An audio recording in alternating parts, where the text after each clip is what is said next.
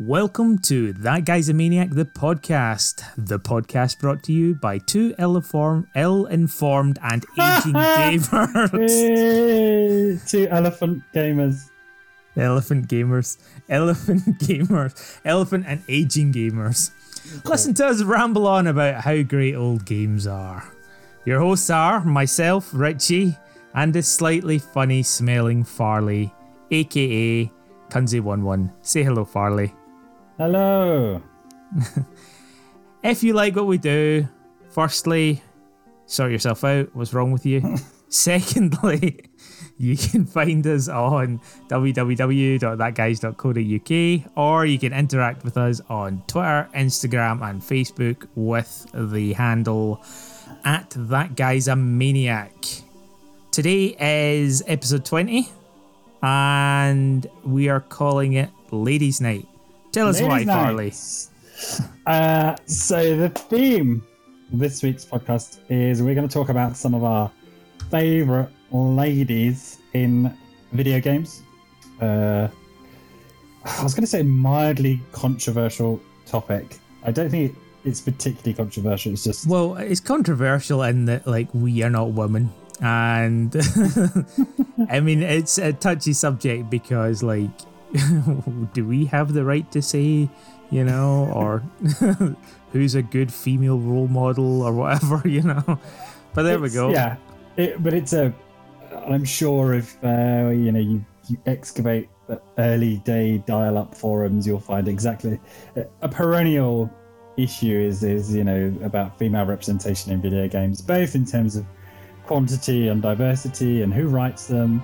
But we've picked some of our favourite ladies, and we'll be talking about them and the games they star in. Yeah.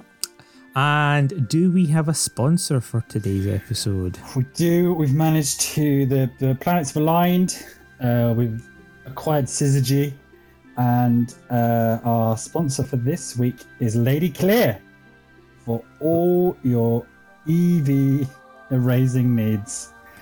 Please visit Lady Clear, a woman who stands in the middle of a desolate island just off of the Isle of Armor, and for 10 Armorite pieces she will wipe away the EV points of any Pokemon you care to bring her.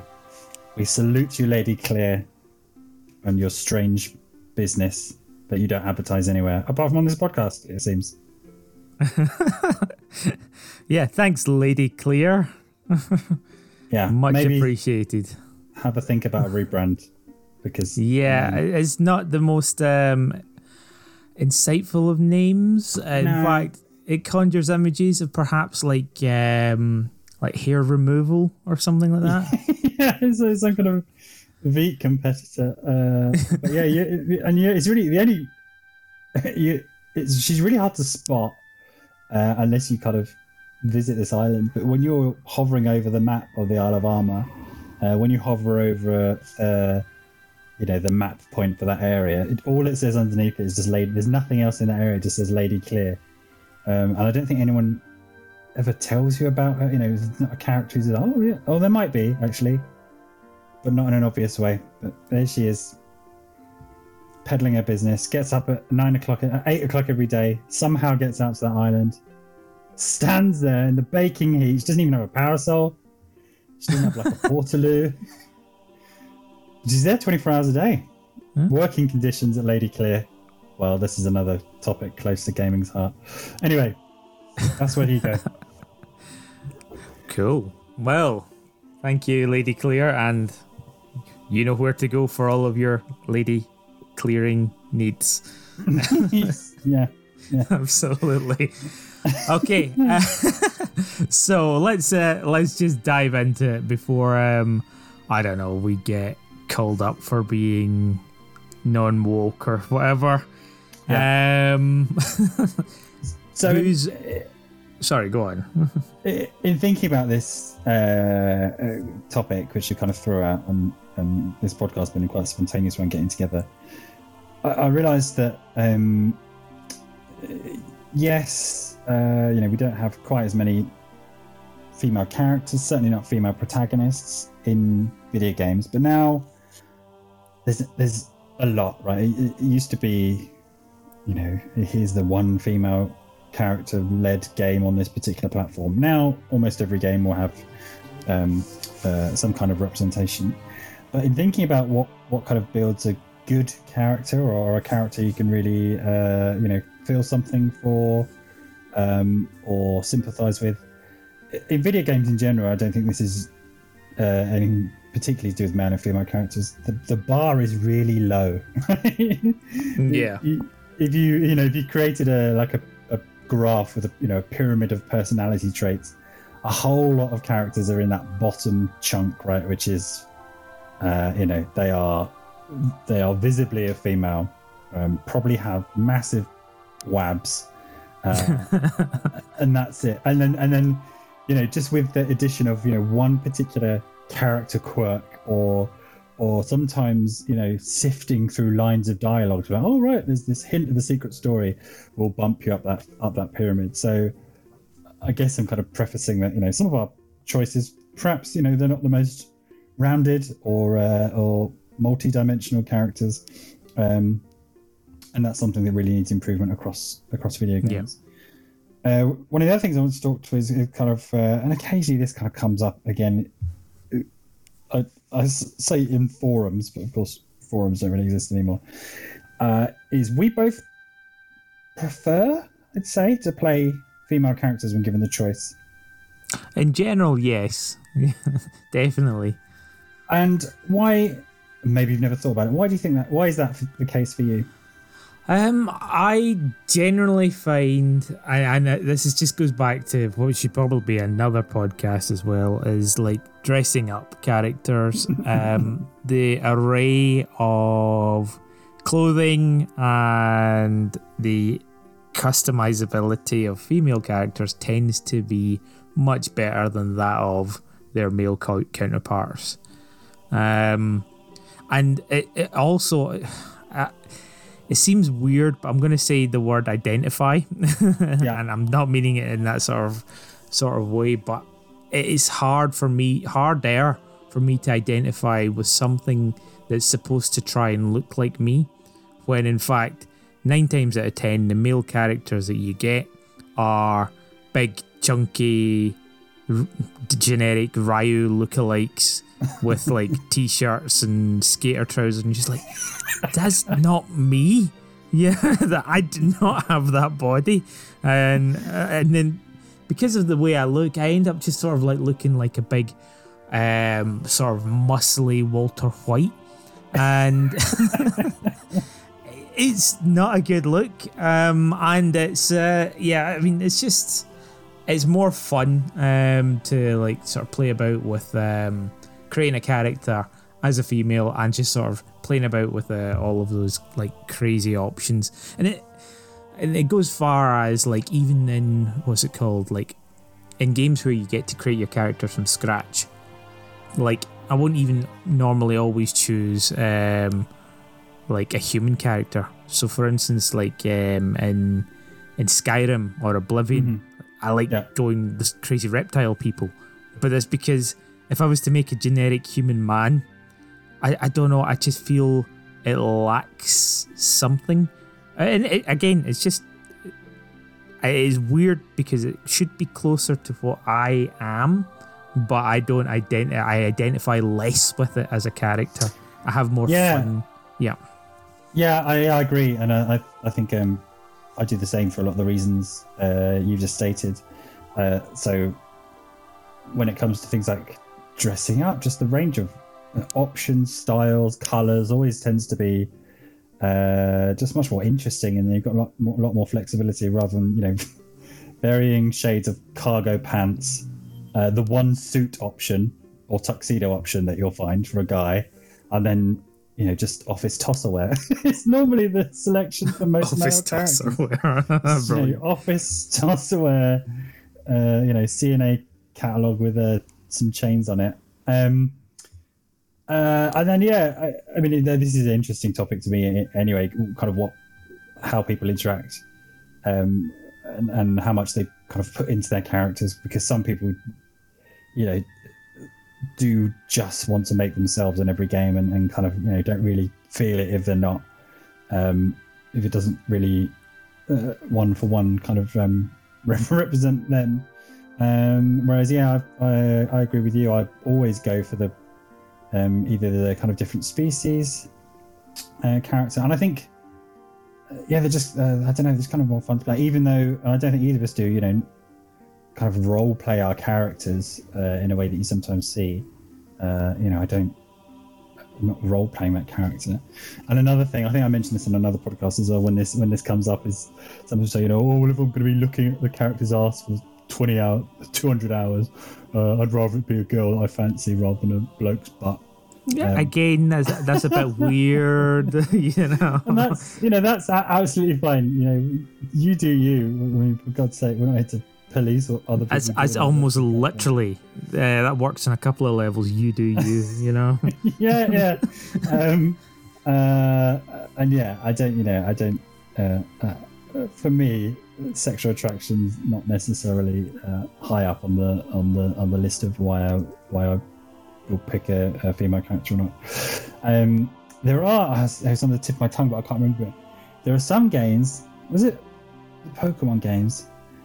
Where in the different versions the dressing up options were asymmetrical. Yes, really, really annoying because like you got was it Moon? it was the previous, it was Sun and Moon. I think I got Moon. No, I get Sun. You got Moon. Yeah. And and my clothing yours options was the boy version. Yes, which had more options for men. For boys' clothes, yeah. For boys' clothes, yeah. And yeah, yours had all of the female clothes, and I this only just came up with like us talking, and I was like, there's a rubbish amount of selection. And you were like, what? There's tons. What's fuck wrong with you? You know? And then we found out about this. Yeah. Don't do that. Give everyone all the options. Jesus. Yeah. And then the last point, I guess, is it's often difficult, because there is such a low bar with built out, thought out characters in video games in general. Sometimes it's difficult to separate whether you like the character from whether or not you just like the game. And so a couple of my choices are, actually there's not much to this character, but I kind of like their role in the game. So yeah, there'll be a couple of those choices, and in fact, one of the ones on my list is a favorite character, but she's probably on your list as well. She's not really, across the 20 odd games she's been in, you don't really get anything of her at all, beyond 20 games that she's been in. Oh, I wonder who this person is.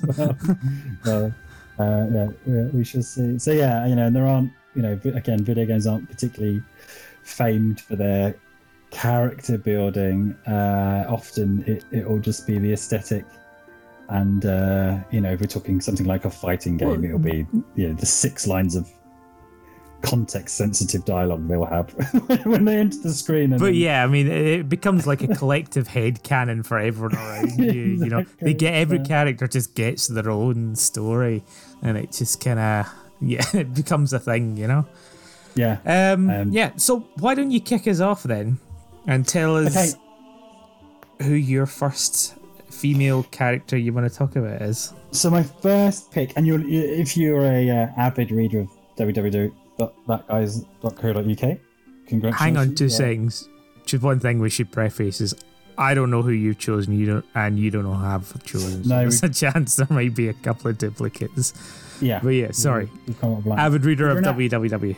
Yeah, if you're a rare individual. But occasionally you will have seen an occasional series that I put together of kind of new Game Crush, and kind of the new Game Crush often knocks the previous Game Crush off the pedestal, and so this is one of my earliest, I think, favorite female characters. It's Siren from The Last Story, which came out on the Wii back in 2012, 8 years ago.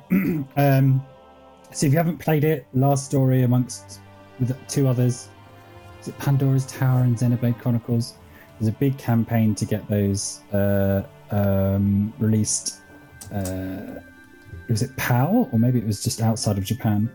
And two of them certainly have had excellent localization, and the last story is one of those. So all the characters have kind of British accents and different British accents.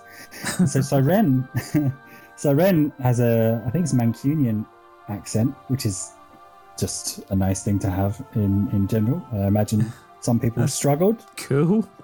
Yeah. You know, she's kick-ass.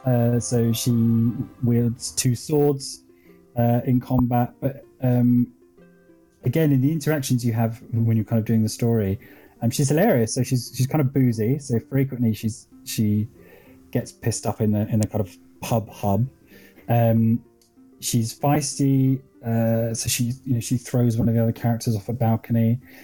She's constantly making innuendo, which, you know, the fairly straight-laced, you know, the typical straight man protagonist, they sort of struggle to get it while she's making dirty jokes about one of the other characters' breasts or some other stuff like that.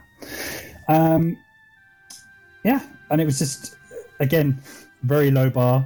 You know, has a distinctive accent, and, you know, isn't like a kind of cutesy wallflower, or, you know, that trope of the kind of white-haired, you know, quiet, doesn't say anything character. You know, a bit like the kind of heiress types.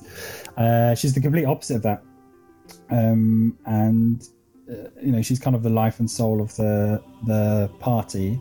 And you know, it's a good cast as well, and she kind of really stands out. So that was fun, and that playing through that was one of those games where you're almost looking forward to kind of, you know, finishing the dungeon or the mission to get back to, you know, what the characters and their downtime banter is going to be, and kind of, you know, what Siren would be up to and how she'd play off the other characters. So it's kind of a vote for Siren, but it's also a vote for, and you see it all the time. You know, I'd love to see, you know, the Avengers on their day off, or you know, just hanging out and chatting rather than being in you know, shit, the world's doomed and we've all got to pull together, and so Siren and the entire cast of the last story felt that, and then, you know, kind of shout out for regional dialects, not just British ones, but of all kinds, because, you know, kind of tired of the, you know, that very straight, boring protagonist voice that we get, or kind of, you know, the ellipses ... stuff that we get. Yeah. I mean, that concept that you just sort of mentioned there, the idea of like seeing people on the day off. When you were saying it, just reminded me of Tales of Vesperia, which has a really cool mechanic where you actually collect these sort of in between moments where people just have a little bit of banter. It's just sort of like floating heads, sort of like after you get them as you're walking around and you see the people sort of interact, but there's like ways to trigger them. So it's like, if you've been in like X fights with this character and this character, then that will trigger the scene to happen.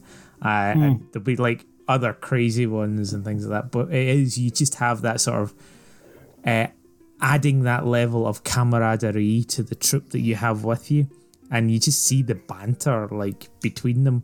And it's not necessarily part of the main plot. The main plot is, of course, a big bad thing has happened. Go and fight the big bad thing, which is the same in almost every RPG, you know. And then how you get there is all very, you know, serious dialogue. But in between, you're like, they're stopping, they're having a camp, they're cooking, they're looking for XYZ, doing all the side plots, but they're actually talking to each other in the side plot, and that is so much more valuable and adds so much more dimension to characters in that sort of way as well. But yeah, again, it's just something you made me think of there. Valkyria Chronicles, especially the second one, is really good at that. So you have a main cast of 5 who are really central to the plot, and then you have this huge rotating list of people you can kind of swap in and out of the troop you take into battle. But you can do these side stories, and there's some really interesting kind of character quirks and flaws. So there's one of them might be Chatterbox. So if she's hiding behind a barricade with they each have characters who are on their friends list, then her accuracy will go down because she's a chatterbox, or you get show off, and there's a couple, I can't remember what they're called. Essentially they mean that they're lesbians, and so I think they get either buffs or debuffs when they're around female characters, depending on the individual character. And it, even though there's not really a benefit to doing it, you do kind of group those characters together, or if if one of them gets knocked down and needs rescuing, you kind of like, oh well, she should be rescued by a friend rather than just whoever's nearest. So yeah, it adds that value, and again builds that camaraderie. Fire Emblem's another one that's really good at showing off some of that stuff, and arguably that stuff's on a par with the actual dungeon stuff. That's my first vote. Siren, my last story. Okay, cool. So Who you want me to go next then? Yeah, good segue. Nice introduction from my. I'm done. I'm done. Good for you, Say goodbye, Farley. That was ladies' night. Catch us next week. Same time. Cheers, Lady Claire. I am going to talk not just about one female. I am going to talk about what was perhaps the girliest game I've ever played, or we've ever played. And I'm using that word girly because it was girly, undeniably girly. And that is Final Fantasy X-2. I want to talk about the characters in there. Good, I'm glad that's on your list. Yeah, because what if you don't already know, in Final Fantasy X, there were people, some were dreams, some were not, but ultimately there was a character in it called Yuna, and she was, I don't know, back me up here, she was a rubbish character in Final Fantasy X. She was love interest, bit of a Mary Sue, and then she had special powers that nobody else had. But then, just very like the worst parts of Squall and Cloud. Didn't give me something. What do you care about? What are you interested in? No, exactly. Not and I mean that's the big story stuff. Yeah, I mean, part of her storyline is that she was quite sheltered, and she was quite, didn't really know what the world was like. And so these guardians that she had around her were supposed to teach her about the world as she went on a pilgrimage and stuff like that. But she didn't have an arc. She still came out as the same sort of meek, boring person that somehow had a roll in the hay with a dream person at some point. And I think it must be out of boredom because there's nothing else going. But she was very like Mary Sue is a very, very good way of putting it. She wasn't necessarily a damsel in distress, and there wasn't necessarily any sort of feminizing of the sort of damsel in distress scenario. But the only reason you kept her in your party and you would have ditched her so quickly was because she had the summons. No one else could do summons in Final Fantasy X. So you just kind of kept her in your party all the time so that you could do the summons. But other than that, she wasn't very memorable. Memorable. Or yeah, and not necessarily. Yeah. Point of order, and I may be misremembering because I didn't actually play much of Final Fantasy X, although I saw a lot of it. She's quite damsel in distressy, right? At some point, she's lined up in her wedding dress to get married to somebody else, right? Oh, yes, Seymour. Yes, absolutely, you're right. Okay. But yeah, he's like he's some guy who's really good at summoning or something like that. And I think it's one of these sort of arranged marriages because he's like another species on the planet where they're from or something like that. So they're going to give birth to super summony children or something. Oh, yeah. No, in fact, one of the summons you get, Anima, is his mother. Oh, God, Final Fantasy. Okay. Yeah. But, yeah, exactly. But Anima is possibly one of the most disturbing summons ever in the history of like Final Fantasy. Yeah. Is that the one who looks like something from Silent Hill fell into? Exactly that. Yeah. It's like a head. Is it a head with chains? You describe it. I think it's a head with chains, and then instead of like the bottom half of its torso, it's a big giant mouth Marlboro thing. Oh God, yeah. Yeah, so she's not. My point was she's not completely free of damsel in distress tropes. Yeah. No. Okay. Yeah, but yeah, it's not how she's played for the most part. No, and in fact, you keep her in your party most of the time as well. But she's not a very, very fun character. When in fact you do have other female characters in it that are odd and different and quite cool and unique. You think of Lulu, although boring as sin. She's a very boring character, but she's got these red eyes, and she's of course got the very, very famous cosplay-loving dress that's made out of belts. Yeah. And she's. I think. I mean, that's one of those instances where, the fact that she carries around, essentially Netsuke, like little cactuar and something else. Yeah. Is. I like her. But not really. We don't really find out much about her throughout the game. I mean, that's massively broad brushstroke. But it's like, I think she's cool. It's just we never get to see that cool coolness. She's well polished, cool. Like, yeah. Again, I'd love to see her and Waka in the bar, or I don't know, her on eBay looking. For yeah.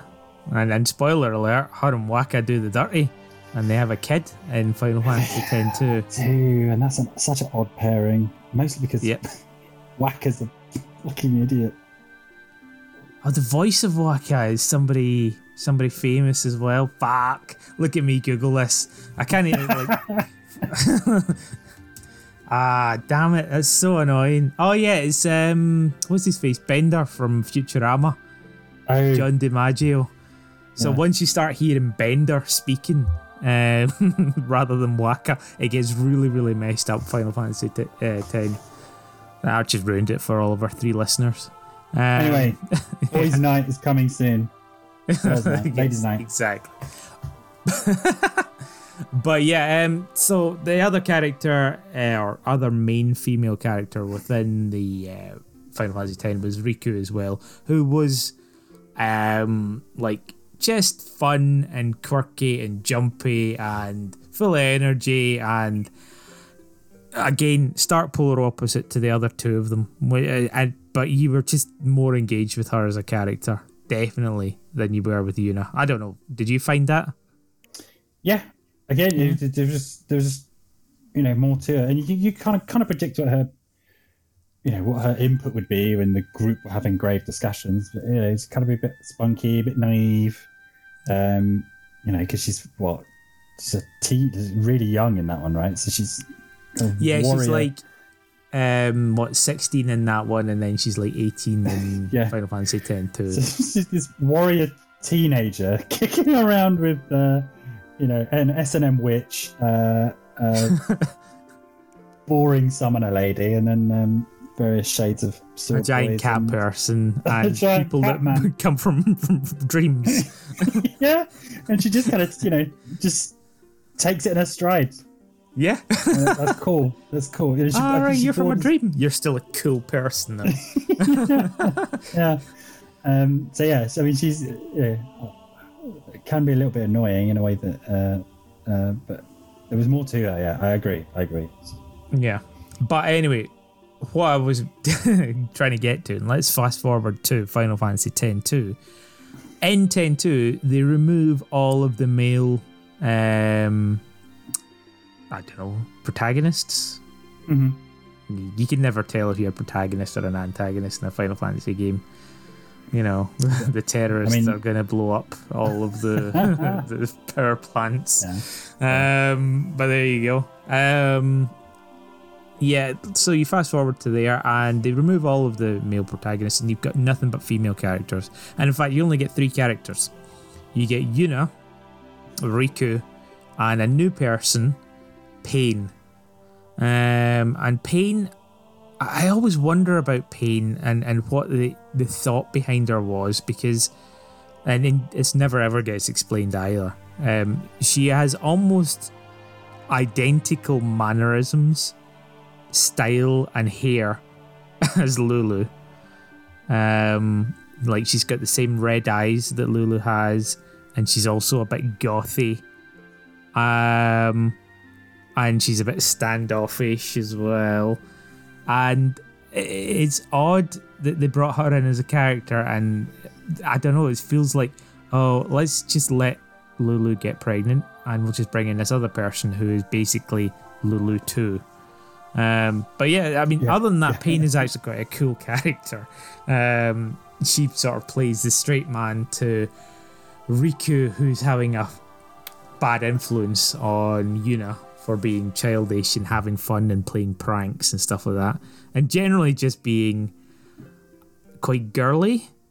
But all 3 of them, they end up being like super like super pro feminine, like sisters almost, and then again the whole game is about dressing up and dress spheres, and they keep like the spheres in little compacts as well, and it feels very, very, very girly when you play it.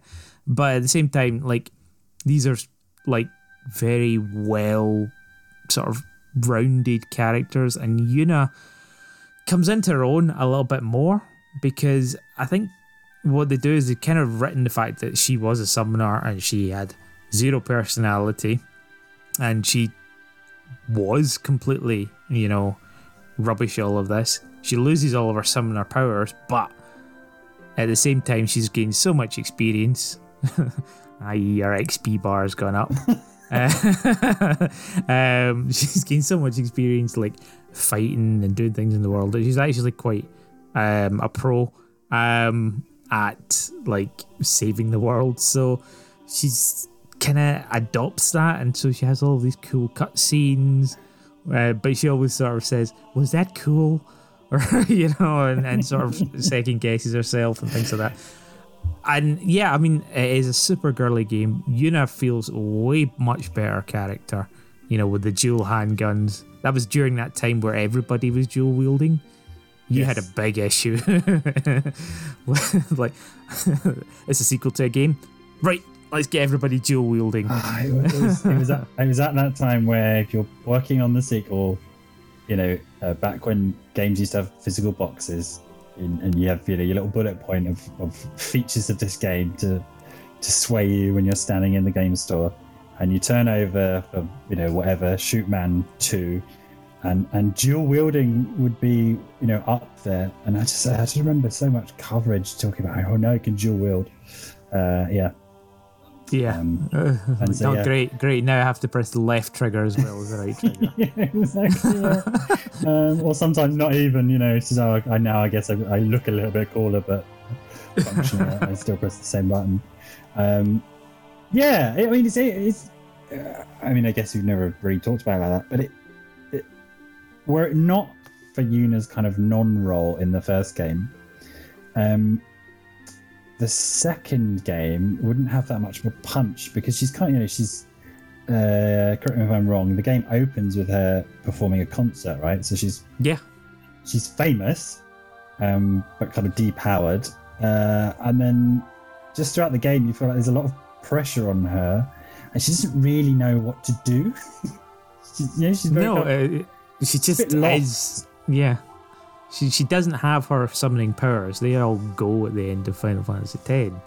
So they've got this new thing, the Dress Spheres, which takes on the souls of people who sort of wore those clothes before. So she was wearing a dress sphere, or in fact, it wasn't her that opened it up. It was like the bad guys that you're chasing, LaFay or something like that.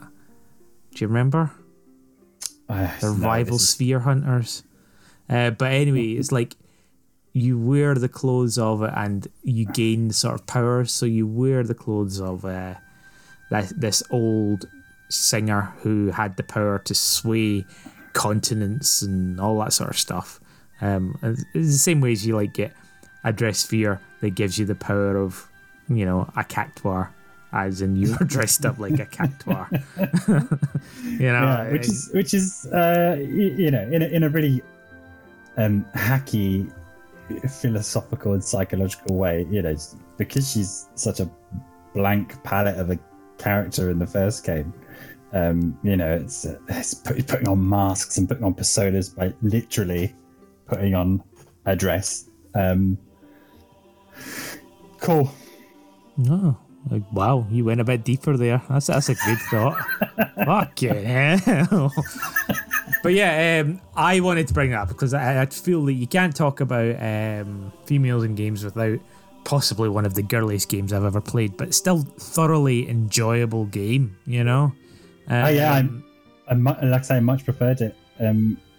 Saw enough of Final Fantasy X because it was that time when everyone had a PlayStation 2 and it seemed like everybody was playing it. Yeah. But I actually, really invested in the sequel. Yeah, and like doing all the dress spheres. I mean, there is the horrible pain that I have around that, which is I followed a guide to the letter and never got the fucking Moogle dress sphere first playthrough. Buddy. Yeah, I know. Well, for $34.99, you could download it on your Switch, or I've got it on the PSP. I played it a couple of years ago. Did you get the Moogle outfit then? Yeah. Okay. Yeah, I mean, I just did it right. I think I pinned it down to one mini game that I missed something on, and it was I can't remember. It was like you had these little traveling salespeople, and there was like boxes falling out of a cart, and you had to pick them up, or you had to stop them falling out of the cart. And you were allowed to let like 3 fall out, and I must have let 4 fall out of the cart. And then I continued playing the game, thinking I was. That means you've locked out of one of the best items. It's not one of the best items. Locked out of something. I mean, I'm not an advocate of New Game Plus. I don't understand why games that are 300 plus hours have New Game Pluses. Yeah. Ugh. Anyway, right. So tell me about your other best female character in game. Thanks for actually giving me a segue. I feel like I didn't give you one. And this is one we're going to discuss, and this is the one I was talking about. She's not been in 20 games, but perhaps not enough.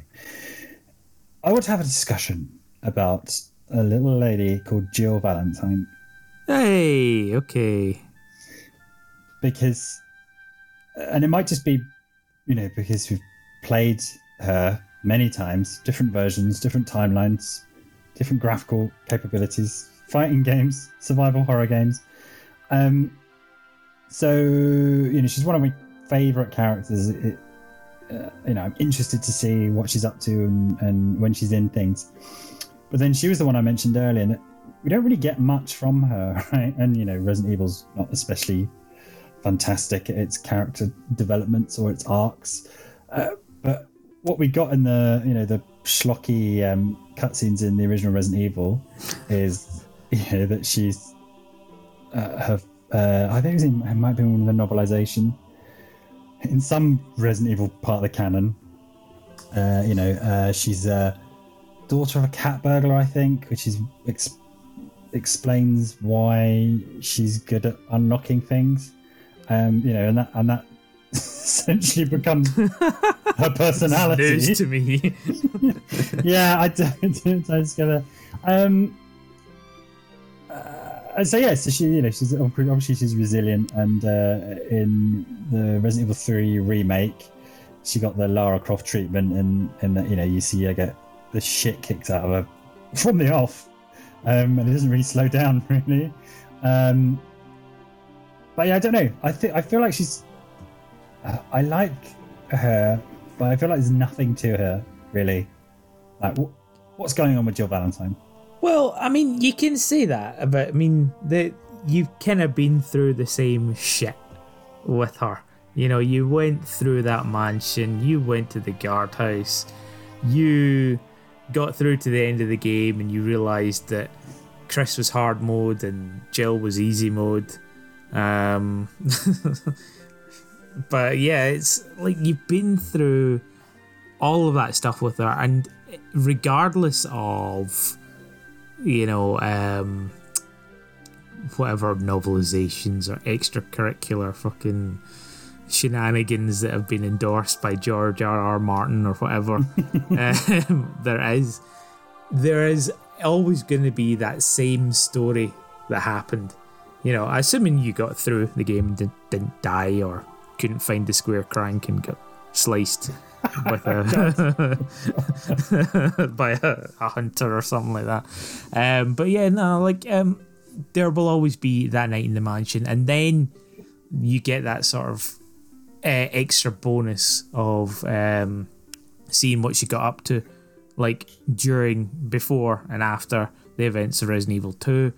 Kicking about in Raccoon City, interactions with other people, and I don't know. I feel like, especially in PlayStation days, obviously there wasn't that much in the way of narration, but you had to sort of tell the story through interactions in the game without constant talking or heads popping up or somebody in your fake character's ear sort of saying words at you.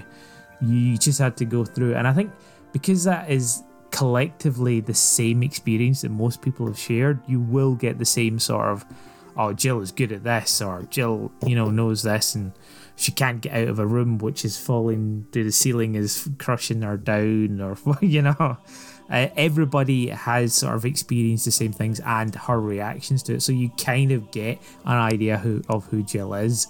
And I mean, there were so many games where the characters just didn't even talk, and when we got to N64 and PlayStation days, that's when people started doing sort of talking in video games. In the SNES, all you got were people announcing names.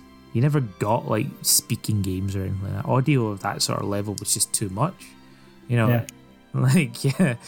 The audio for Mario Kart is just glorified midis. There is nothing more. And Mortal Kombat, it's always come back to Mortal Kombat. Yeah, by the way, did you know that Bruce Campbell might be DLC in the next Mortal Kombat 11? Is that for sure, or is that just a rumour? It's a rumour, but I think it'll happen. Okay. but I guess with Mortal Kombat you actually just got everybody announcing names. That was it. It's Sub-Zero, and you're the computer's talking. It is the future. Sorry. But at least especially in a fighting game, you've got the different different styles, different moves, some voice cues. You get some indication perhaps about their background and their training, and whatever, beat the credits and get a paragraph of something. Yeah.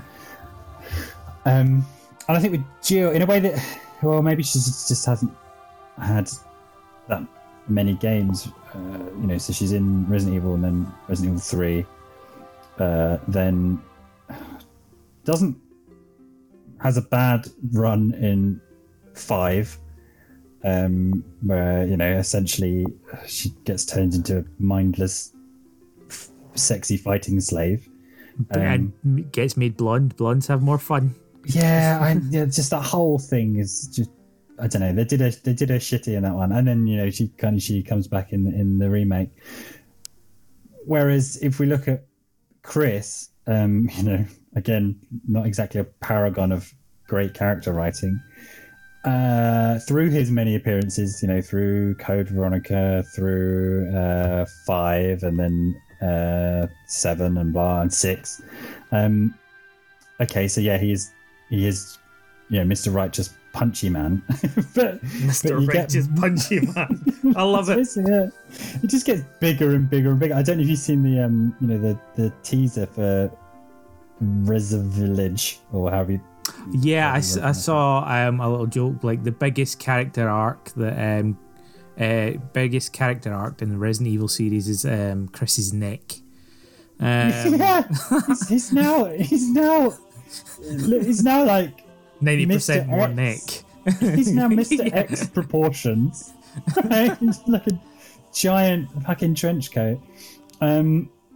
But we've got, we get a sense, and obviously Chris and Claire's relationship we get a bit of, and yes, most of the protagonists in Resident Evil are just these generic, very righteous, want to do the good thing, very anti the bad guy, and I don't know. I'd like to see more of Jill, and we did get a little bit of it in the remake. Again, Resident Evil characters change from game to game, but she was a bit funny. She was quite sassy, when she meets not Nikolai, Carlos, the other guy. No, when she and Carlos go down to the subway, and there's the Russian guy down there. Oh God. Yeah, him. Yeah, so they're being. Am I googling this frantically? Do we care? Please do. Yeah, I'll carry on. They're being like, well, military men, and she's like, well, yeah, whatever. We know who you are. And she's like, yeah, okay. What do you want me to do? Well, I'll do it. And she throws cold water over Carlos's horny advances. So I did like that. That we got to see a little bit more of her as a person beyond just being a righteous resilience machine. Yeah, I know. It's like, I think the best part was like you actually kind of saw her vulnerable as well. Like you saw her in her home. When I say vulnerable, I don't mean like like strapped with chains attached to a wall or something like that. Like, what I mean is vulnerable. Someone rescue me, please. Rescue me. Yeah. She's. It was Mikhail, by the way. Oh yes, there you go, Mikhail. It's clearly kind of, the opening scene where she looks at herself in the mirror. She's clearly kind of fucked up about the fairly traumatic events in the mansion. In a shitty little flat, there's rubbish everywhere. She's got one of those detective walls up with the red string tied around. And that's what I liked about the original Resident Evil 3 as well. Is you got a little bit of a sense of what happened, what was life after the mansion incident. Chris disappears to Europe, and Jill's kind of left to her own devices, and then kind of hunted down by Nemesis. So yeah, she's on my list, but I'd really like us to see more of her, or for her to have some more of a kind of character and motivation.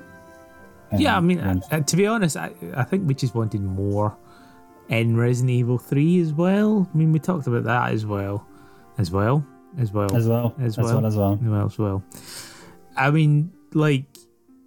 would like to see her character have done more, be more sassy, or do something, or be. I hate the fact I just used the word sassy as well. I know. I feel like that's something you want to avoid. Yeah. When I said it, I really was, this character's sassy and that's why I like her. Oh, this character's flirty and that's why I like her. Looking down my list, we're not going to break out this mod. Yeah, go on. Yeah. Go on. But yeah, like I feel as though like that that game was so linear, and it did follow Jill, but it would have been good if there was more places to go and different interactions to have. Like I mentioned before, with Resident Evil 3, the original Nemesis game, you could go in different directions, you could miss out whole sections of the game, and in each time you would, you know, like see different interactions, and that, you know, exactly what you're just saying there. You really could have just expanded on Jill as a little bit of an extra character, going back, you know, replaying in New Game Plus, but being able to, like, you know, just see her interact in different ways. And I feel like in the original PlayStation version, there was actually a bit more of that, you know, like how she reacts in the fire station, how she reacts in the journalist office and stuff like that. But yeah, missed opportunity. But who knows? We might see Resident Evil 3 too. It's true. Just because you're more familiar, does any more of her come out in Marvel vs. Capcom and other fighting games where she plays a role? No, like if anything, she's more 2D. Okay. She's literally 2D in Marvel vs. Capcom 2, which is, I think, is the only one that she's in. Oh no, she's her blonde version is in the Marvel vs. Capcom 3. But in Marvel vs. Capcom 2, she literally has a bunch of kicky fighty moves, and she has nods to her, because it's only a Resident Evil 1 version, before Resident Evil 3. So she like pulls out the bazooka and she does flame rounds, or she has the shotgun, or she calls zombie dogs, or she calls zombies, and in some cases she even calls the tyrant from Resident Evil 1 as well. So like as a character, yeah, she just does all these things. But why she's able to call zombie dogs? Because she's in a game with zombie dogs. Yeah. I mean, Frank West does the same thing. Last thing on Jill, because we've got to move on. That beret, I feel like somebody needed to have a conversation with her about that beret. Yeah, is that suitable work attire? I don't know. It's just a bad look. There's actually one more thing I wanted to mention. Okay. And you kind of touched on it. Family relations to Jill. Yeah. Now, during the late 90s, there was a few games, and there's a lot of characters that have the last name Valentine. Right. So, I think I actually even did a little, I think you what's did, it called? That guy's sort of everybody's related thing. Yeah. So, Jill Valentine, and you also have Ivy Valentine from Soul Calibur, whose dad is Cervantes, who's not a cheat character. And you also have Vincent Valentine from Final Fantasy VII. Yeah. And I like to think that they're all part of the same universe. It's extended family. Yeah, she exactly. never, and because the Resident Evil games don't really give her any justice. You know, we never see a note in her flat being like, oh, Vincent, things are really bad here. I hope it's working out with your situation in whatever. I hope Daddy Cervantes is doing well and hasn't turned into a weird flaming skull monster. Yeah, I'm sure. Yeah, I mean, I hope he keeps Soulblade locked up in the cupboard and doesn't use it anymore. Yeah. So I think we shall move on from there. Give me a segue. Come on. That's one of my characters on my list. Richie, do you have characters on your lists? Yes, I have another character. And this time, because this podcast wasn't controversial enough, I'm going to go for Poison. Oh, I knew you were going to do something like this. Is either Poison or Birdo. Birdo or I think is it a Guilty Gear character or a Darkstalkers character? Oh, it's BB. I know who you're BB talking. I think it's Guilty Gear. It's BB King, BB Knight, Bunny. Oh God, what is it? What? It's Little Red Riding Hood, right? And BB Hood. Yeah, That's Darkstalkers. there we go. Is BB Hood trans? I think it's just not transvestite. I think. I don't think so. I think I didn't know that. Well, there you go. It's another character. But yeah, and part of the fun around Poison is like the controversy around her as a character, regardless of your stance. She is a female character, and there was so much shenanigans around, where her sexual orientation or reassignment lies. So it was always it's always been a fun character, and just because of that controversy, I love her as a character. Because it's so much fun. Like it doesn't matter either. Like ultimately, this character doesn't have a great backstory. It doesn't have any sort of twists or turns or anything like that. It is like just a normal story.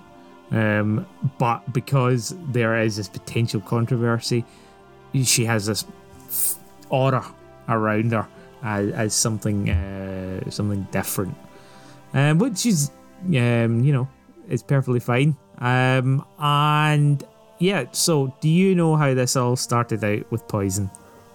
Yeah, wasn't it to oh God, it was to get around the fact that you would be beating up women in a game.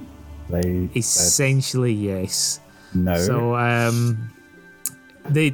in the recent Capcom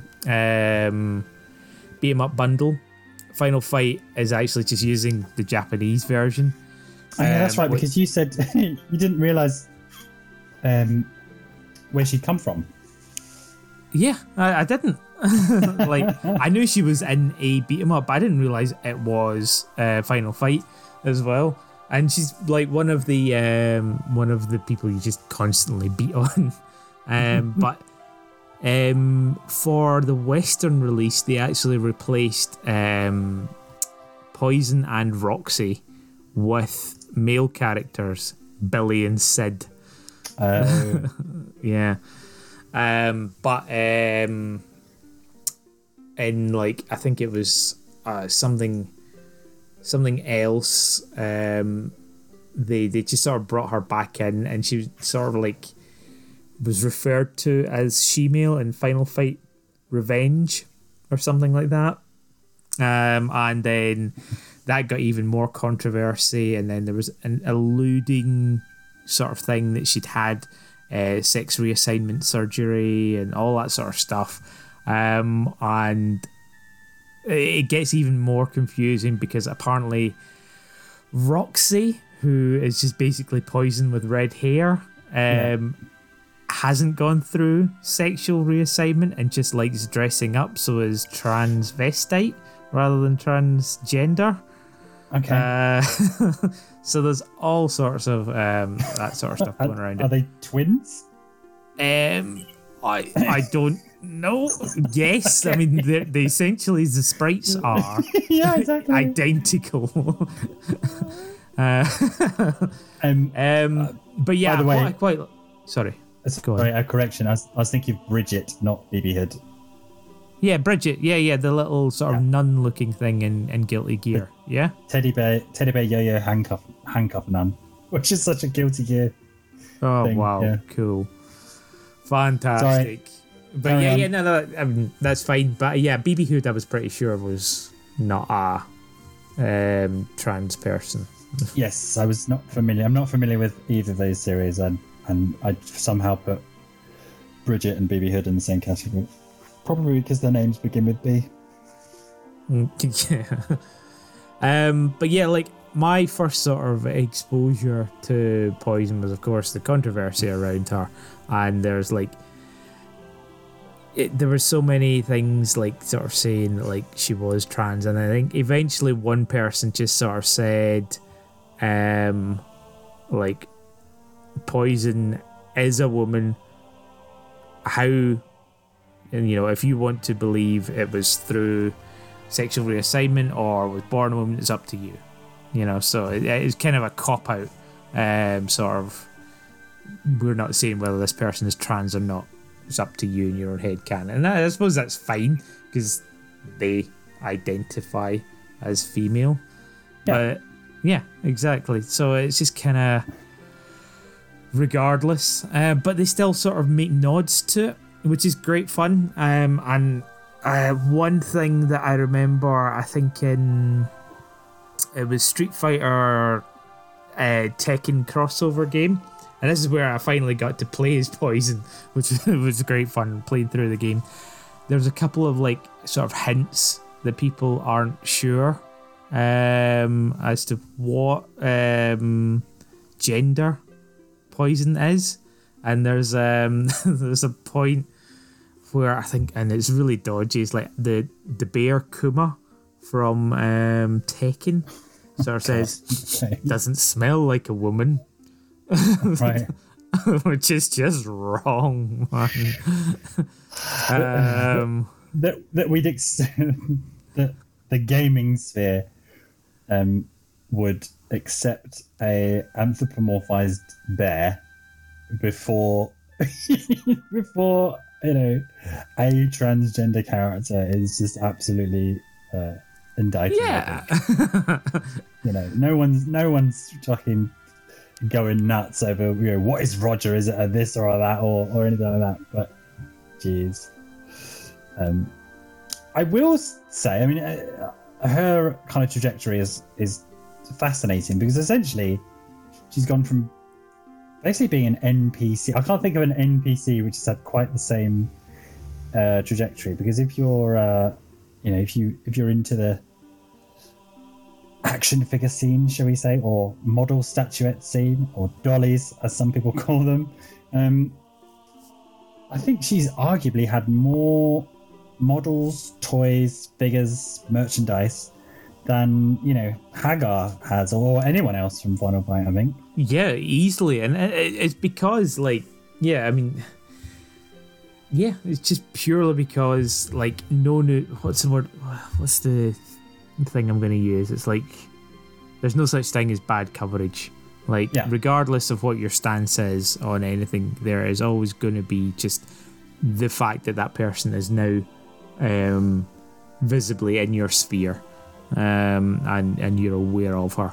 So it's kind of, that is why she's got so much coverage as, like, being a character and being so visible in the gamer sphere as well. Yeah. Oh, and now she's a, you know, a fully fledged character in her own right. Yeah, and she's in Street Fighter 4 and 5. Yeah. As well. Yeah. It's just like, yeah. And again, definitely MVP. Whenever I go straight into playing any Street Fighter game as well. Yeah. What's does she have a story beyond that though? I'm not sure. I mean, I think what I quite like. One trick. Her one trick. Yeah. No, she's definitely, like, she was like a manager for Hugo. Hugo's the big pink wrestler guy, sort of based on Andre the Giant. And there's definitely some sort of German dungeon basement thing going on, because she's got the crop and the hat as well. Yeah. So I don't know. A very mixed background. It's probably not PG friendly. Yeah. But yeah, beyond that, it's just was a thug, isn't a thug, maybe is a thug, is in a fighting game, and that's it, really. Yeah. I mean, she's quite sexualized. She's got some attack, right? Poison kiss. But there's an image of her in a bikini on a beach mat, but like that pops up in some game as an attack. I'm not familiar enough with the game she's been in to know. Okay, cool. I don't know. Maybe that was from Tekken X, Street Fighter X Tekken. Were they not supposed to do two versions of that game as well? Yeah, they were, and the back one never came. Yeah. That's shit. Anyway. You seen that Capcom gacha game that you like? I hate you so much. I'm genuinely thinking of what gacha game what could it be? You just don't fucking know the game. I think she is, actually. Because they wouldn't like miss her out. You know, she's like the Eevee of the Street Fighter world. One of the most bankable characters. Yeah, exactly. Put her on lunchboxes. Oh god, Cross. Fuck it. I'm not gonna look it up. Anyway, yes. I just wanted to sort of bring her up because we are talking about Ladies' Night, and we have characters that do identify as female, and I still think that that's cool that it gets coverage in games and is not necessarily well, it always just has backstories and stuff like that, and like we mentioned some of the other ones as well. Birdo is like a really, really weird one because it's essentially Yoshi that spits eggs rather than lays eggs and has a bow, and Birdo is a guy, but we don't know why, or if they identify as female or just wherever. And of course, yeah, you have Bridget as well, who I think it was the original Trap character. Probably not the most PC character at that time. I feel as though, despite Poison being overly sexualized and things like that, there is definitely a more of a if you choose to think of her as trans, then that's absolutely fine, sort of thing. Yeah. Whereas with Bridget, it was, I think, more characters wincing at, Bridget looking like a girl and then turning out to be a boy, and that kind of humour aside attached to it. So that's a different side. Probably, yeah. But anyway, I think enough about Poison. She doesn't have much more of a backstory. Other than I just really wanted to source, be a dick and bring up the characters identify as female and aren't just female characters within there. So who else you got in your list? Can't wait to just get their own game. My next one is, again, it's more the game they're in rather than the characters themselves. I'd say that guy's a maniac. Not that we issue official stances. We don't really have a big love for the Half-Life series, I don't think. But what's Half-Life? Exactly. It's an obscure Japanese game. I don't know. Maybe it's just we weren't part of the scene when it came out. I think have you played Half-Life, Half-Life 2, Half-Life 2.5, Half-Life? No, people who I didn't liked it, so I didn't like it. Yeah, and I love everything that's come out of it. I love Gary's mod. I've been watching the improv theatre told through Half-Life. Was it Half-Life with self-aware AI? Used to read that webcomic So I like the environment. The gameplay, I don't know, just it was very PC, as in personal computer. Yeah. And so my engagement with it has also been years behind, right? So and big Half-Life fans will probably cringe in that, I played Half-Life on the PlayStation 2. And then I got Half-Life 2 last year. I picked up the orange box. Well, you've done well. It's more than I've done. I know. Way more than I've done. I'm probably playing it sub-optimally, decades after it came out, but which is probably not giving it a fair shot. But I don't see the big hype, when people are falling all over themselves about the potential for a Half-Life 3 thing. However, one of the things I do like about the story, in inverted commas, in Half-Life is, I guess it was enabled through the modding tools that you could get, is the 3 expansions that Half-Life had, which, kind of telling the same series of events from different angles. And I played 2 of them. I don't think I played Opposing Forces. But I really liked Half-Life Decay, which was the co-op version of Half-Life. And in that, you play as Colette Green, Doctor, potentially Professor, Colette Green and Gina Cross. So their stories plays along the same arc as Gordon Freeman. They're involved in that same experiment. So as Gordon Freeman's upstairs pushing the sample in, they're downstairs doing whatever they're doing. And then they have their own little story that plays out in Black Mesa with some of the doctors. And a friend and I, I think it's just something you take for granted with gamers of our age, big couch co-op fans. Boo the death of couch co-op. Boo-hoo-hoo. But that was great to be able to play a Half-Life length game cooperatively. And, okay, you could argue that it's the third and last expansion. I don't think did it even come out on the PC? So it might have even been a PlayStation exclusive. It's not as if, these 2 female characters are being given an even footing in any way, shape or form. But it's cool that they, put these 2, doctors, characters. They do everything that Gordon Freeman does. I think one of them actually, and I don't know where I came across this information. I don't think it's in the game. Maybe it is. It invented the orange suit, whatever it is, HEV suit. So yeah, cool.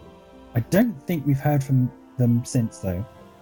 I don't think there's even been, a file somewhere or a reference to them in Half-Life 2. But then, what the fuck do I know about Half-Life or Half-Life 2 Part 1, Part 2 VR experience? Oh, what is it called? Alex or something like that? Yeah, Alex and yeah, no, fine.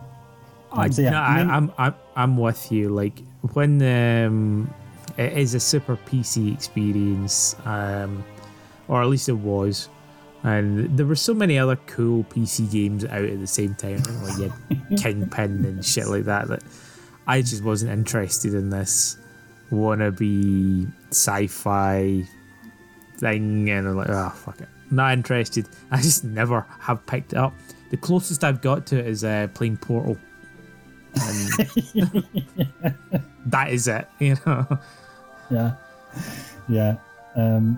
I don't know. Not a huge Half-Life fan, but I did enjoy Half-Life Decay, and I think it was cool that the main characters were superstar lady scientists. Lady scientists, whatever next. Yeah, I know. That's your cue. Who's next on your list? Who's next on my list? I suppose if you were to consider this as some sort of BuzzFeed fucking list of top females in games, you're gonna have to mention Bayonetta. Oh, I don't think you were going to go there. Fine. Really? Okay. Yeah. I don't know. I thought you were going to say Lara Croft, Samus. Oh no, fuck them. I don't like those games. Those games are rubbish. Say female Mimikyu that you raised. That's pretty fucking niche. Bayonetta. Yeah. Now, I like Bayonetta. I think it's a good game. It is. Thanks. My next one is. Nah, come on. Have you played Bayonetta? No. But okay.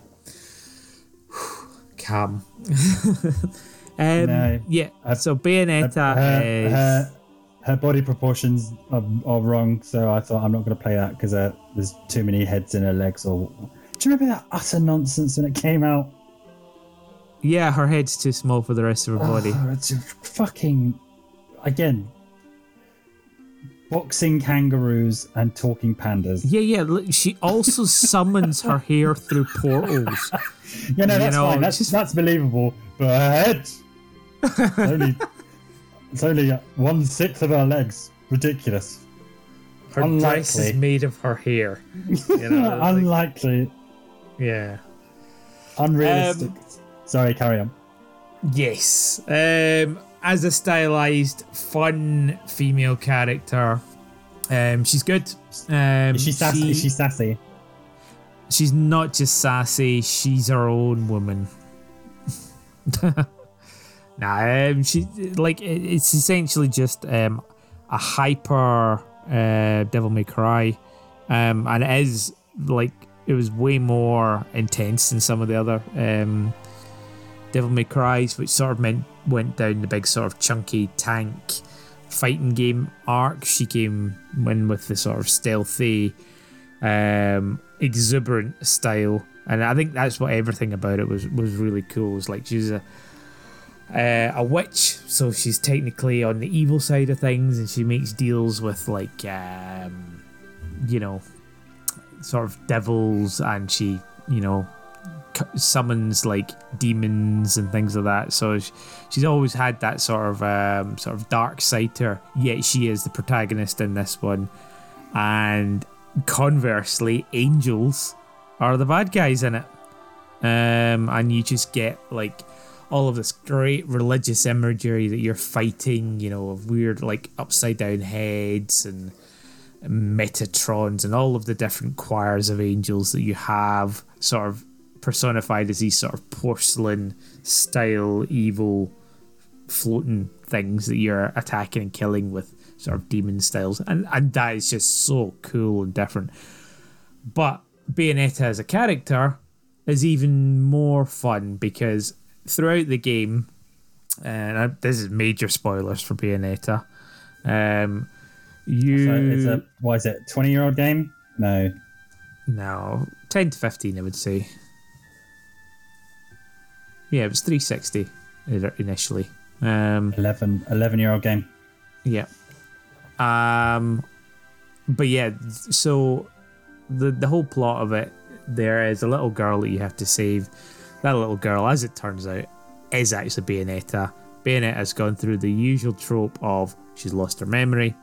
She has to get it back, and there's constantly this journalist following around, this guy who is essentially trying to play the hero and save her without sort of realising that she's this super-powered evil witch sort of thing, and is very, very capable of looking after herself in that sort of fashion. But yeah, it's such a cool stylized game, and that character, regardless of gender, was just a fantastically well thought out, rounded character that you just have so much fun.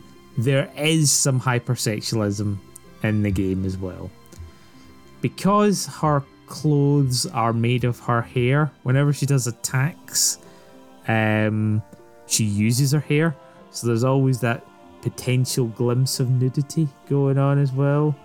And there's a lot of alluding to basically every one of her attacks ends up being called a climax. So you do big combos, and then you finish it with a climax. And it is so cool. Again, it's just different, and it's fun to have that sort of 18 rated humor in there, and not to ruin the character by being overly sexualized, or indeed just being a damsel in distress, which was very easy to sort of do in a lot of these games as well.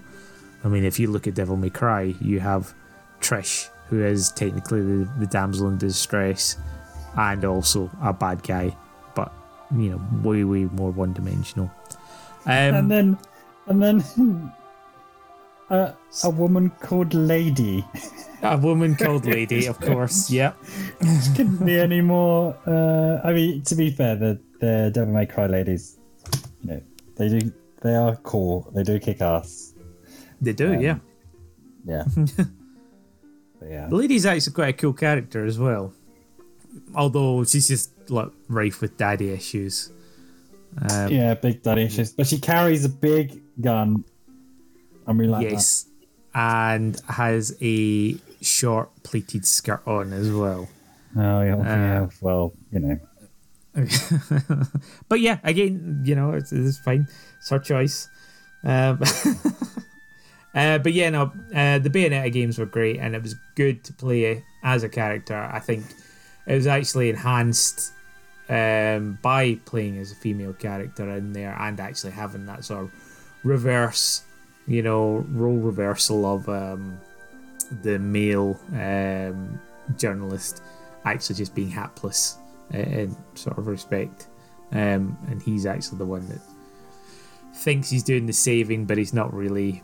But yeah, that was a great game. Bayonetta 2, I've heard is just as good, but I haven't played it. Oh, dude. I know. Why not? Because why not? Because it was on the Wii U on my disk drive on the Wii U. Fucked up. Yeah, but then we've had a bundle since. No, there was a on the Switch. You get Bayonetta 2 and 1 and 2. Yeah, it was weird. It was weird, wasn't it? You bought 2 and got 1 free. Is that true on the Switch?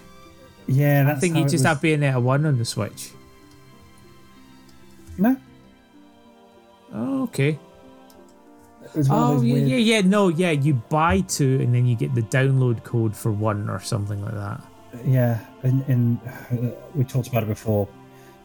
Resident Evil Revelations did a similar thing, and I just want to buy both the games, physical or digital. I don't want 1 and 1. Oh, okay, cool. Well then, I think I was just kind of waiting for it on the PC because they brought out Bayonetta 1 on Steam, and I thought, oh well, they'll get Bayonetta 2 as well. But apparently not. I mean, I don't know why not. It's just, do you have a secret little list somewhere which is like, okay, Catherine came out in 2008, still waiting for the full body version on PC. Bayonetta came out in 2014. Still waiting for the. These are all games I'm going to play when I'm 50. when your reflexes are at their absolute peak for playing Bayonetta 2 in your 50s. Oh dear. Is there a Bayonetta 3? It got announced, right? Yeah, it's Switch exclusive. Oh, Christ. Hang on. I'm okay. Googling. 2017. It got announced. Oh, well. Really? Yeah. Wow, okay. But yeah, it's a Switch exclusive. Yeah. Okay. If it ever comes out. But yeah, sorry, I still also feel that Bayonetta is a bit of a shoe-in, only in the fact that when you sort of say female video game characters, I feel like she's like one of the top 2 or 3, up there. Again after Lara Croft, but I don't know. Are you going to talk about Lara Croft? No, she's on my and other friends list. But Yeah, good. Because Yeah, I was no. going to say it's a little bit trite, almost, you know. But yeah, I felt Bayonetta was a little bit trite. That's why I gave her the rubbish intro. No, But who no, else have I you got don't- in your list? I don't think so. And good that she's in Smash, although professional Smash players, which isn't actually a profession, would disagree. The next on my list, it was a toss-up between two ladies who carry big guns. We've already mentioned lady, but neither of those are her. So the one who I didn't end up choosing was Saki, who I ended up sort of maining her in Capcom vs Tatsunoko. And I was like, oh, this character's amazing. So she's this tiny girl who has a gigantic gun. She's very much a zoning character, so she's throwing grenades and whatever, and then every now and then fires off a massive blast from her giant cannon. And in the way that the Capcom crossover games, sometimes they make really obscure pulls, Poison being the perfect example. I was like, who is this character? Where did she come from? I've never seen her before, but I love her. And she originally appeared in a game called Quiz Nanino Dreams. That's an obscure subtitle, which was originally an arcade quiz game. I don't even know what an arcade quiz game is. Brilliant. Like the pub quiz game. And from what I can gather, after extensive 2-minute research before we started recording, in that game she does not. She's a freedom fighter, or she fights for the Earth Liberation Force, I think, or Earth Defense Force.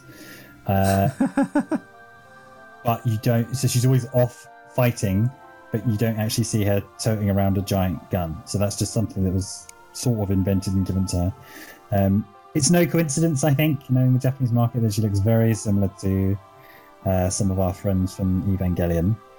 So perhaps she was given that get up for the game.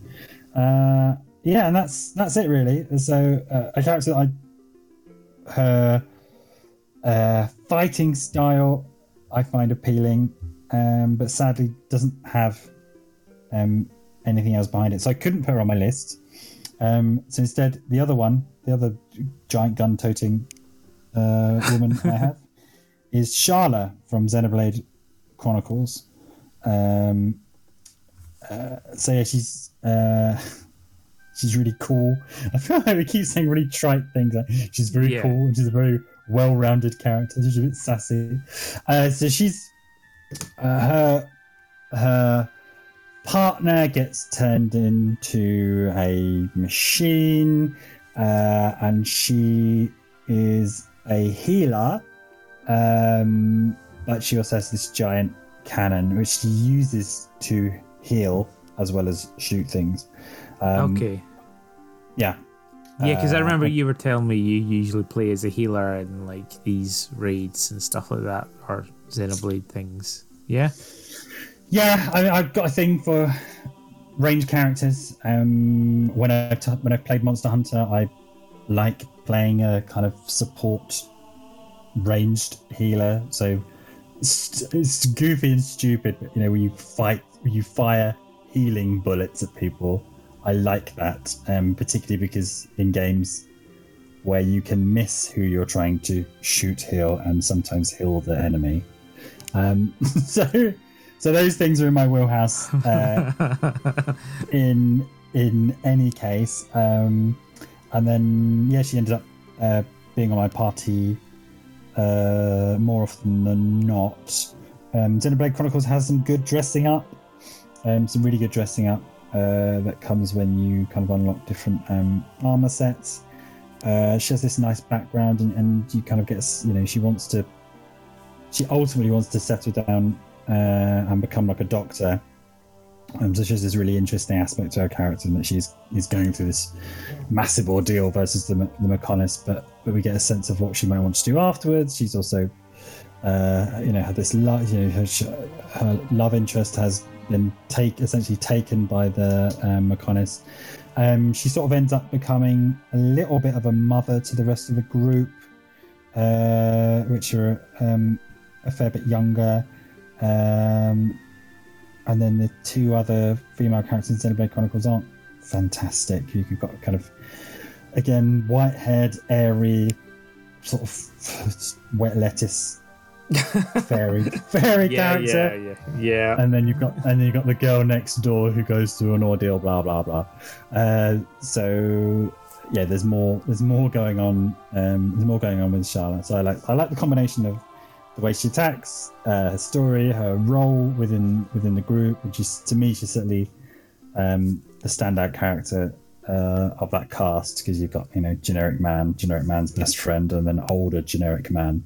And then fat, rolly, feathery, idiot talking thing, which is probably number 2 on my list after Sharla. Yeah. So there we go. So Sharla in Xenoblade Chronicles. Again, perhaps much like your Bayonetta, played and loved Xenoblade Chronicles. I haven't touched the rest of the series at all, despite the fact that they're supposed to be really good. But people you don't like it, so no, that's not necessarily okay. Everyone who people who like it, I think it was I may have talked about it before, the side quests in Xenoblade Chronicles. So when you get to a new area, it's one of those things where hundreds, seas of people pop up with question marks over their head, and then the more side quests you do, more side quests pop up. And it's very much because there's so many of those per area, and then there's things to find, and there's ingredients to get, and missions to do. There's so many of them. I was almost burned out on that game before I hit the credits. It was. I think I still got that. Years later, I still got that taste in my mouth. So when I look at Xenoblade Chronicles X, which now would be weird because it's a Wii U game, so that it's a bit strange to be digging out the Wii U to play that. And then Xenoblade Chronicles 2, and then there's also that little add-on story with the Switch port. I get that taste of I burn myself out on side quests stupidly. Yeah, it's like Fallout 4 for me. Like, there's just so much to do side quest wise, and I love doing like side quests almost more than the main plot.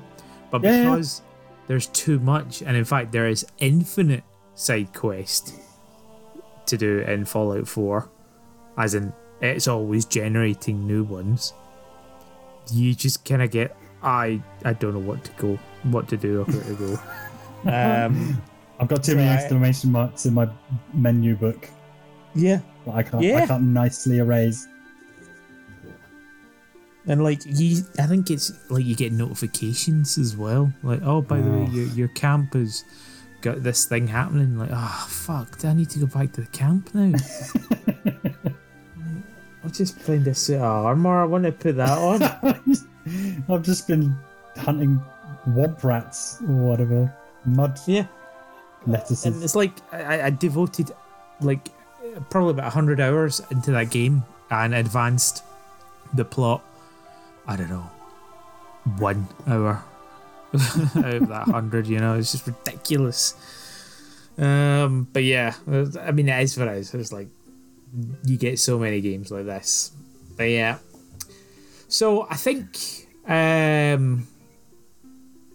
we've kind of named a few of our favourite females in games, and I got to be all quirky and talk about my favourite female that identifies as female character, and bring up 4 characters from Final Fantasy and all that sort of stuff. I think let's run off a few and give the due course to some of the ones that we didn't mention that still are up there as some of our faves. Okay, so we do quick fire. Me, then you, then me, then you, then me, then you. Yeah, sure. Well, it doesn't need to necessarily be quick fire, but I want to also make a nod to Heather from Silent Hill 3. Oh yeah, Heather's good. Yeah. She was a good character, interesting aesthetic, and goes through hell. And of course, you got to remember, she gets that crazy, wacky Princess Beam costume when you complete the game. Yeah. Did you ever get that one? No, I didn't. I think I just played straight through that one. I did not do stupid endings, extra hard unlockable things. The other good thing about is the story. The whole story is based around her. You know, it's not something external is happening. Some external force is threatening the world. That whole game is what plays out in her head, or however you want to, read it, and explores some of her issues. So yeah, she's quite. We really get into kind of Heather's mind. Yeah. And that. And she's kind of, again, she's just, if you can imagine her outside of rusty mental Silent Hill times, she'd be kind of cool. Yeah. I so tried. Why did you go there? I think she'd be sassy. Probably. I think she'd be cool and sassy. Fucking hell. We're our own tropes here, man. Anything more to say about Heather? No, just a great character. Went through hell with her, almost literally. And yeah, cool fun. Sassy. I want to give a shout out to Ninja Monoboob Taki from the Soul Calibur series. She was just one of my favourite characters. I think we get to know... Sorry. Monoboob? Yeah. She has her in Soul Blade, I think Soul Calibur, because she's wearing that ninja get-up.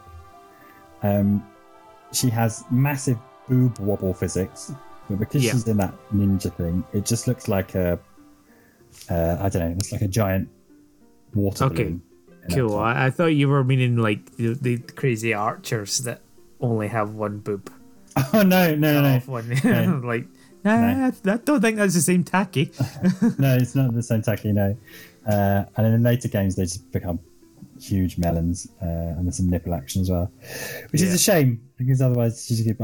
I don't think we get much more than she's a ninja in it.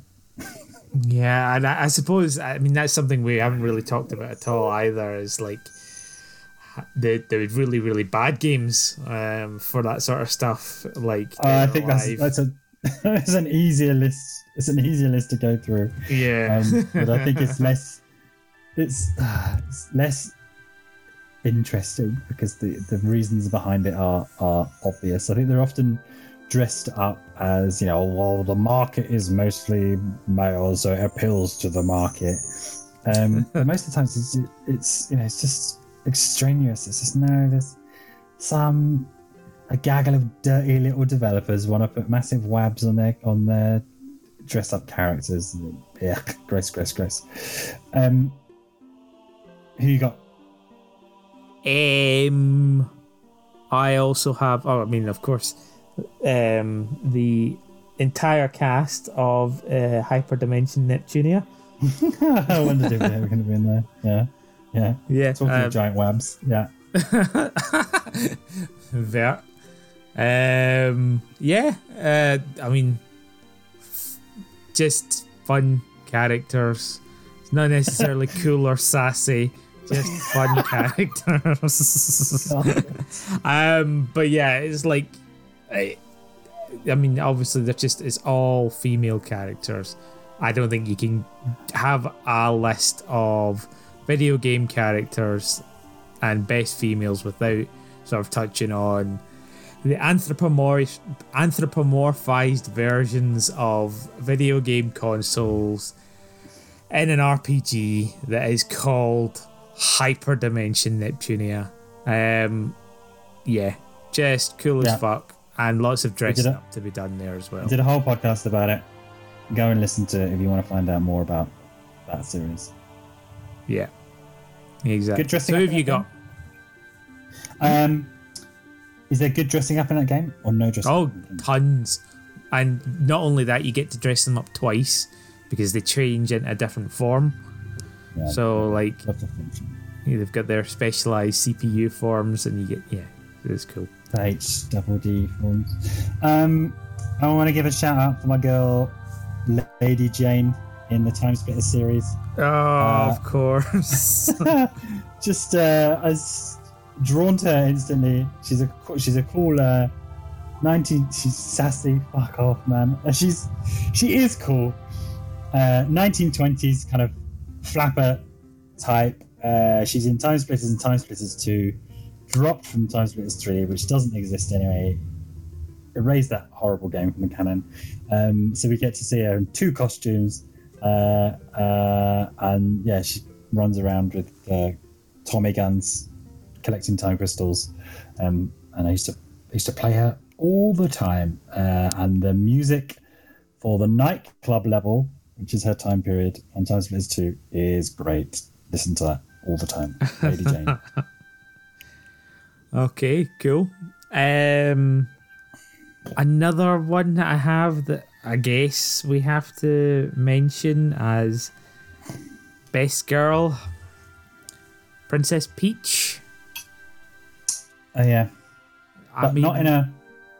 I mean, you. Not that we need to lay our credentials on our line on our own podcast, but you do main Princess Peach when you can. Yeah, absolutely. Mario Kart and Smash Brothers as much as I can. And again, like, yeah, of course, she started off as the, oh, Mario, save me. And she does still to this day. But I think she's been given a little bit more of her own decisions. She's gone through the unit arc. So again, spoilers, and this is for Mario Odyssey, which I know you haven't played. Is like, it's quite cool at the end where she's getting married to Bowser forcefully, and then Mario comes to save her, and then she rejects both of them.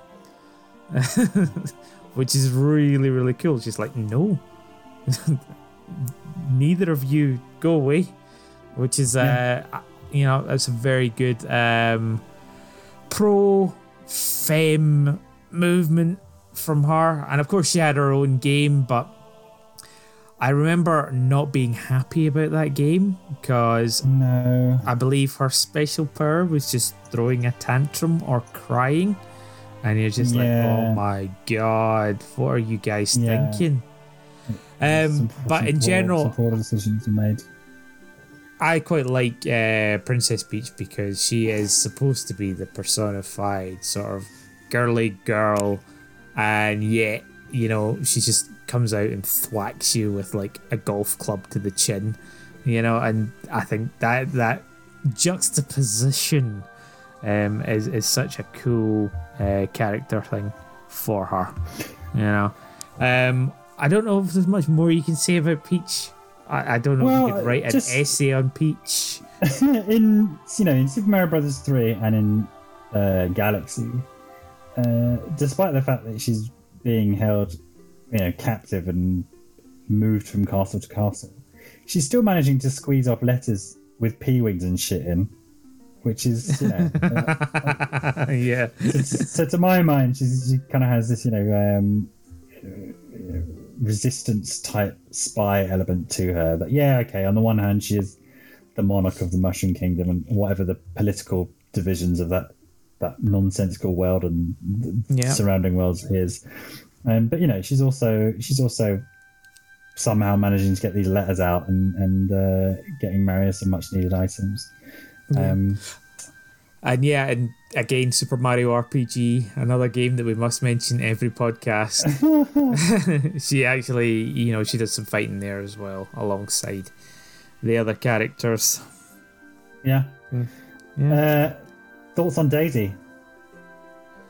Daisy, I mean, I don't know what you want from me here. Daisy is a clone of Peach. I really don't know what her role is in the Mushroom Kingdom. Is she like related to Princess Peach? I don't know. Maybe she's. Who knows? Yeah, like she's just a brunette version of her, wearing an orange dress, and I don't know. And she uses sunflowers instead of peaches, even though she's called Daisy. Daisy, yeah, good on her. Yeah. Yeah. I don't. Yeah, I don't know much about Daisy. I think she's absolute trash. Oh wow! Fucking hell! That's a bit brutal, isn't it? And she's one of the worst characters in video games. Oh, wow! At least you get an opinion more than me. Wow. Yeah. But yeah, like yeah, Peach is there, and I suppose there's also the fan favorite that never happened, Bowsette, as well. Yeah. Yeah. I mean, it is a bit weird that Toadette gets a pickup and turns into Princess Peach. Is that not? I mean, don't get me wrong. Fucking Mario picks up a mushroom and suddenly becomes bigger than who he is. But it just seems weirder that they have, like, the ability to just turn into another person as well. I love it. I love when big franchises like that make a move like that. You know, so the earnest people who are desperately trying to create some sensible, whatever the Super Mario Brothers Wikipedia's called, page on the Mushroom Kingdom, are like, okay, I think we've got like a chronology and a geography, and then when Toadette gets his pickup, she turns into a Princess Peach. Are Toads different species? Has she always been does the princess part? I know, and the ultimate reaction of that was, what if Bowser got that pickup? Yeah. And then the internet got horny about it. But I'd more curveball, headcanon breaking design decisions, I think, are needed just to annoy these Wikipedians who try to make Wikipedians sense. I love it. Yeah. Absolutely. So who else have you got? So I guess last on my also ran list, we mentioned Lara Croft, but so I'm not going to talk about her anymore, is again firmly in Nintendo land, but you can't really talk about women of the tiny screen without mentioning Fire Emblem. So we've had the 5,000 female characters that are in that. And we've had some good ones and we've had some bad ones. But like we were saying about Valkyria Chronicles and Tales of Vesperia, was it? Yeah. Fire Emblem does have that, what's happening on the downtime, or we've just finished that battle, we're all hanging out on camp. What would a conversation between this person and this person look like? Taking it as far as, in some cases, and unfortunately restricted by sex, they can end up marrying, and in some of the games having children, who through time manipulation means are all of a sudden grown up. And amongst all of the female characters, one of the ones that has become a real favourite for me is Camilla. So she originally appeared in... Why is that? Is it her personality? She originally appeared... It is her personality.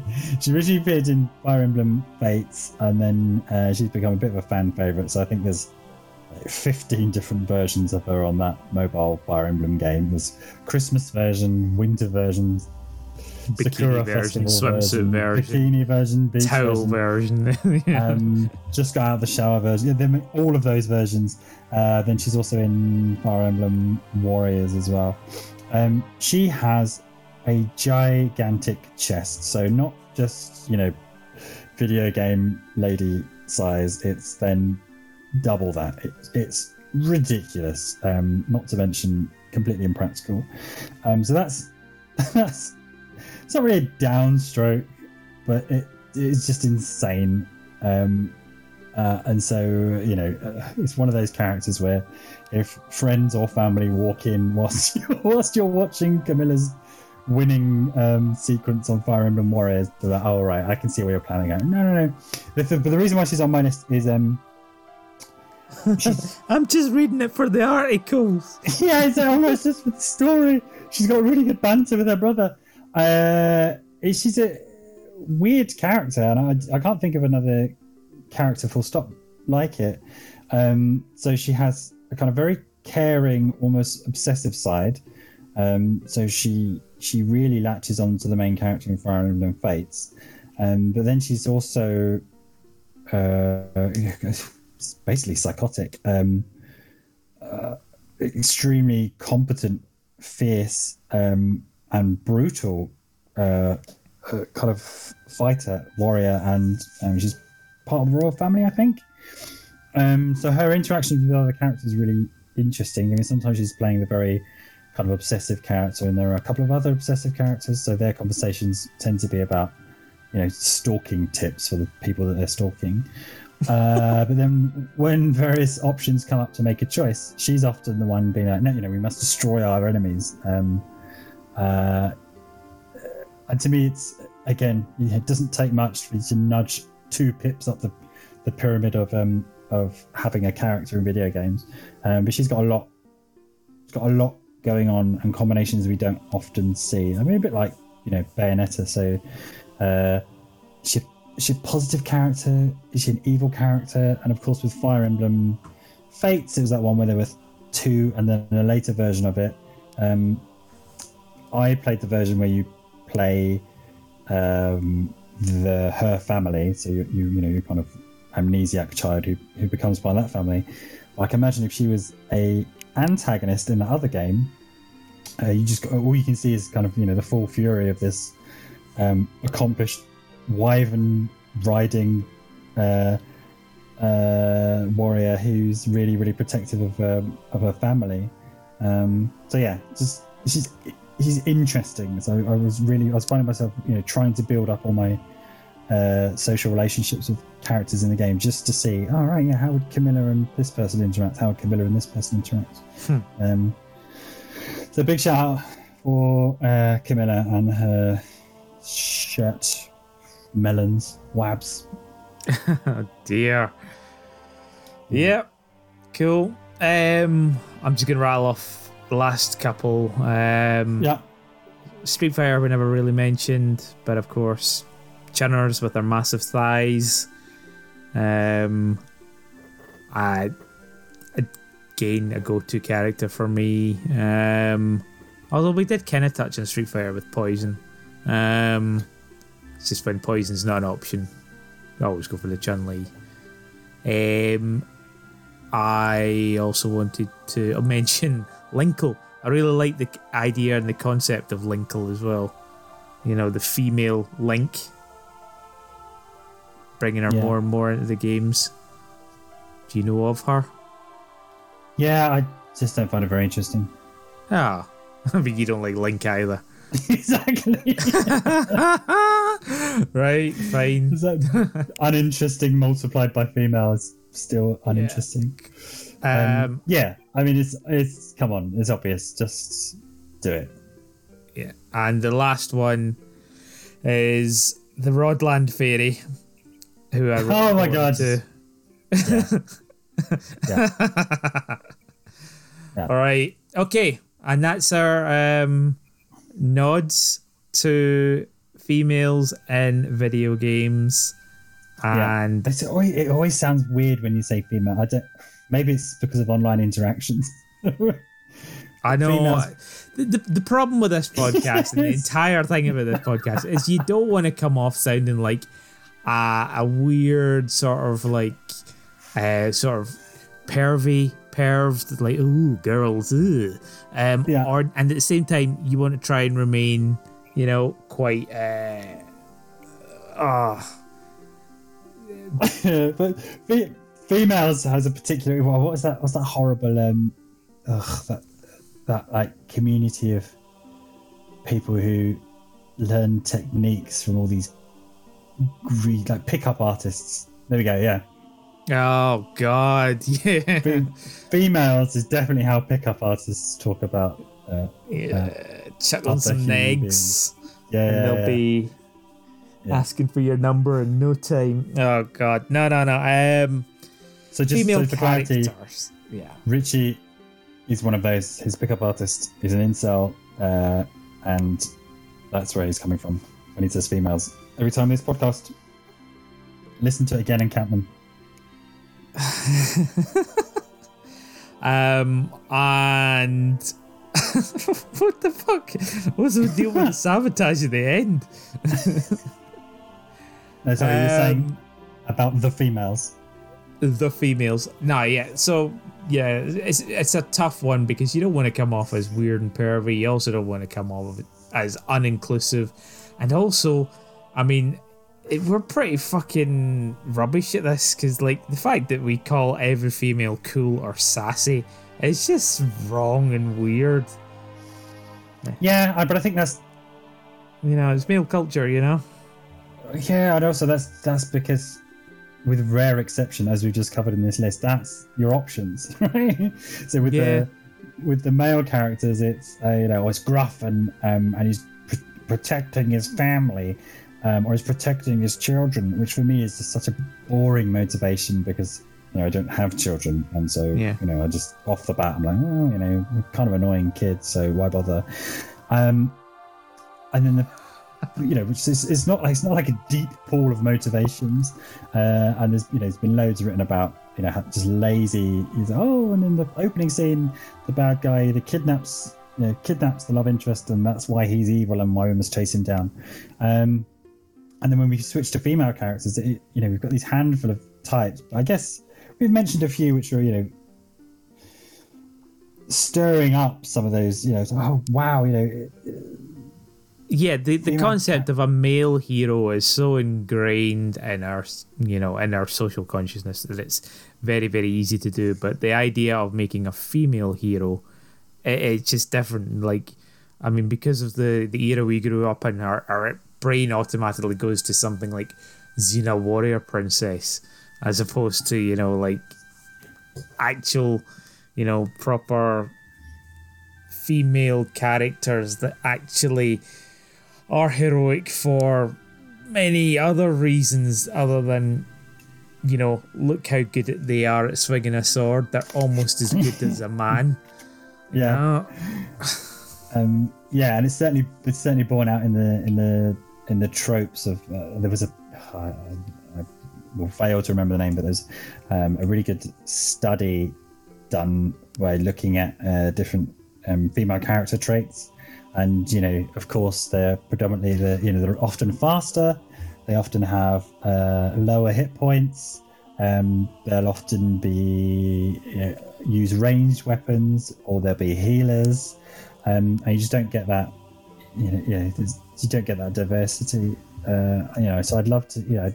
I just love it when you see something a little bit different. So I'd love to see, a female tank character. Exactly.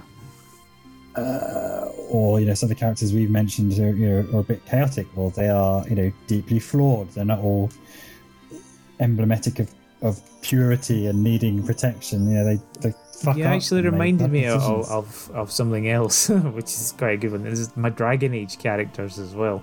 So I made my female character there, and my whole team was just nothing but female characters, but they were all mages, and they were all the biggest, tankiest possible mages.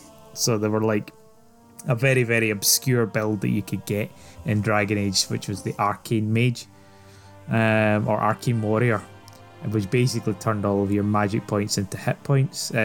Strength. So it was all very D&D, but it's it was really quite cool just to have like all of these, like this team of tanky females, just hitting things, but still like taking them straight out of that trope of just being mages. Yeah, which they all seem to be. Wear a dress, throw some magics from your wands. Yeah.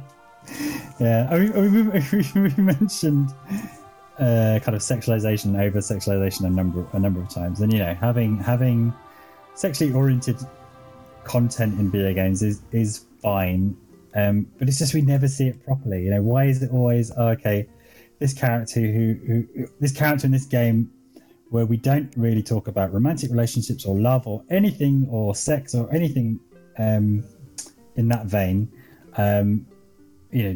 just is wearing tiny trousers and has her boobs hanging over the rest of her body. It's like, if you're gonna use sex as a part of the story or a mechanic, just fucking do it, and don't make it some shitty button pressing mini game. I know, and it does get normalized as well. It doesn't get an 18 rating or anything like that. Yeah. It's just, oh no, that's fine. Well, she's a mechanic and her tits are always out. It's like, well, yeah, and her private parts are covered up, so it's fine. Yeah. Whereas, I'd love, more S&M boys, more guys walking around in banana hammocks. Yeah. Anyway, we've got to wrap it up. No, that's what we're ending on. Banana hammocks. Brilliant. And yeah, also, let's just leave it be. No more bikini plate. It's not a thing anymore. Banana hammock. Bye, Farley. Banana hammock. Goodbye, Richie.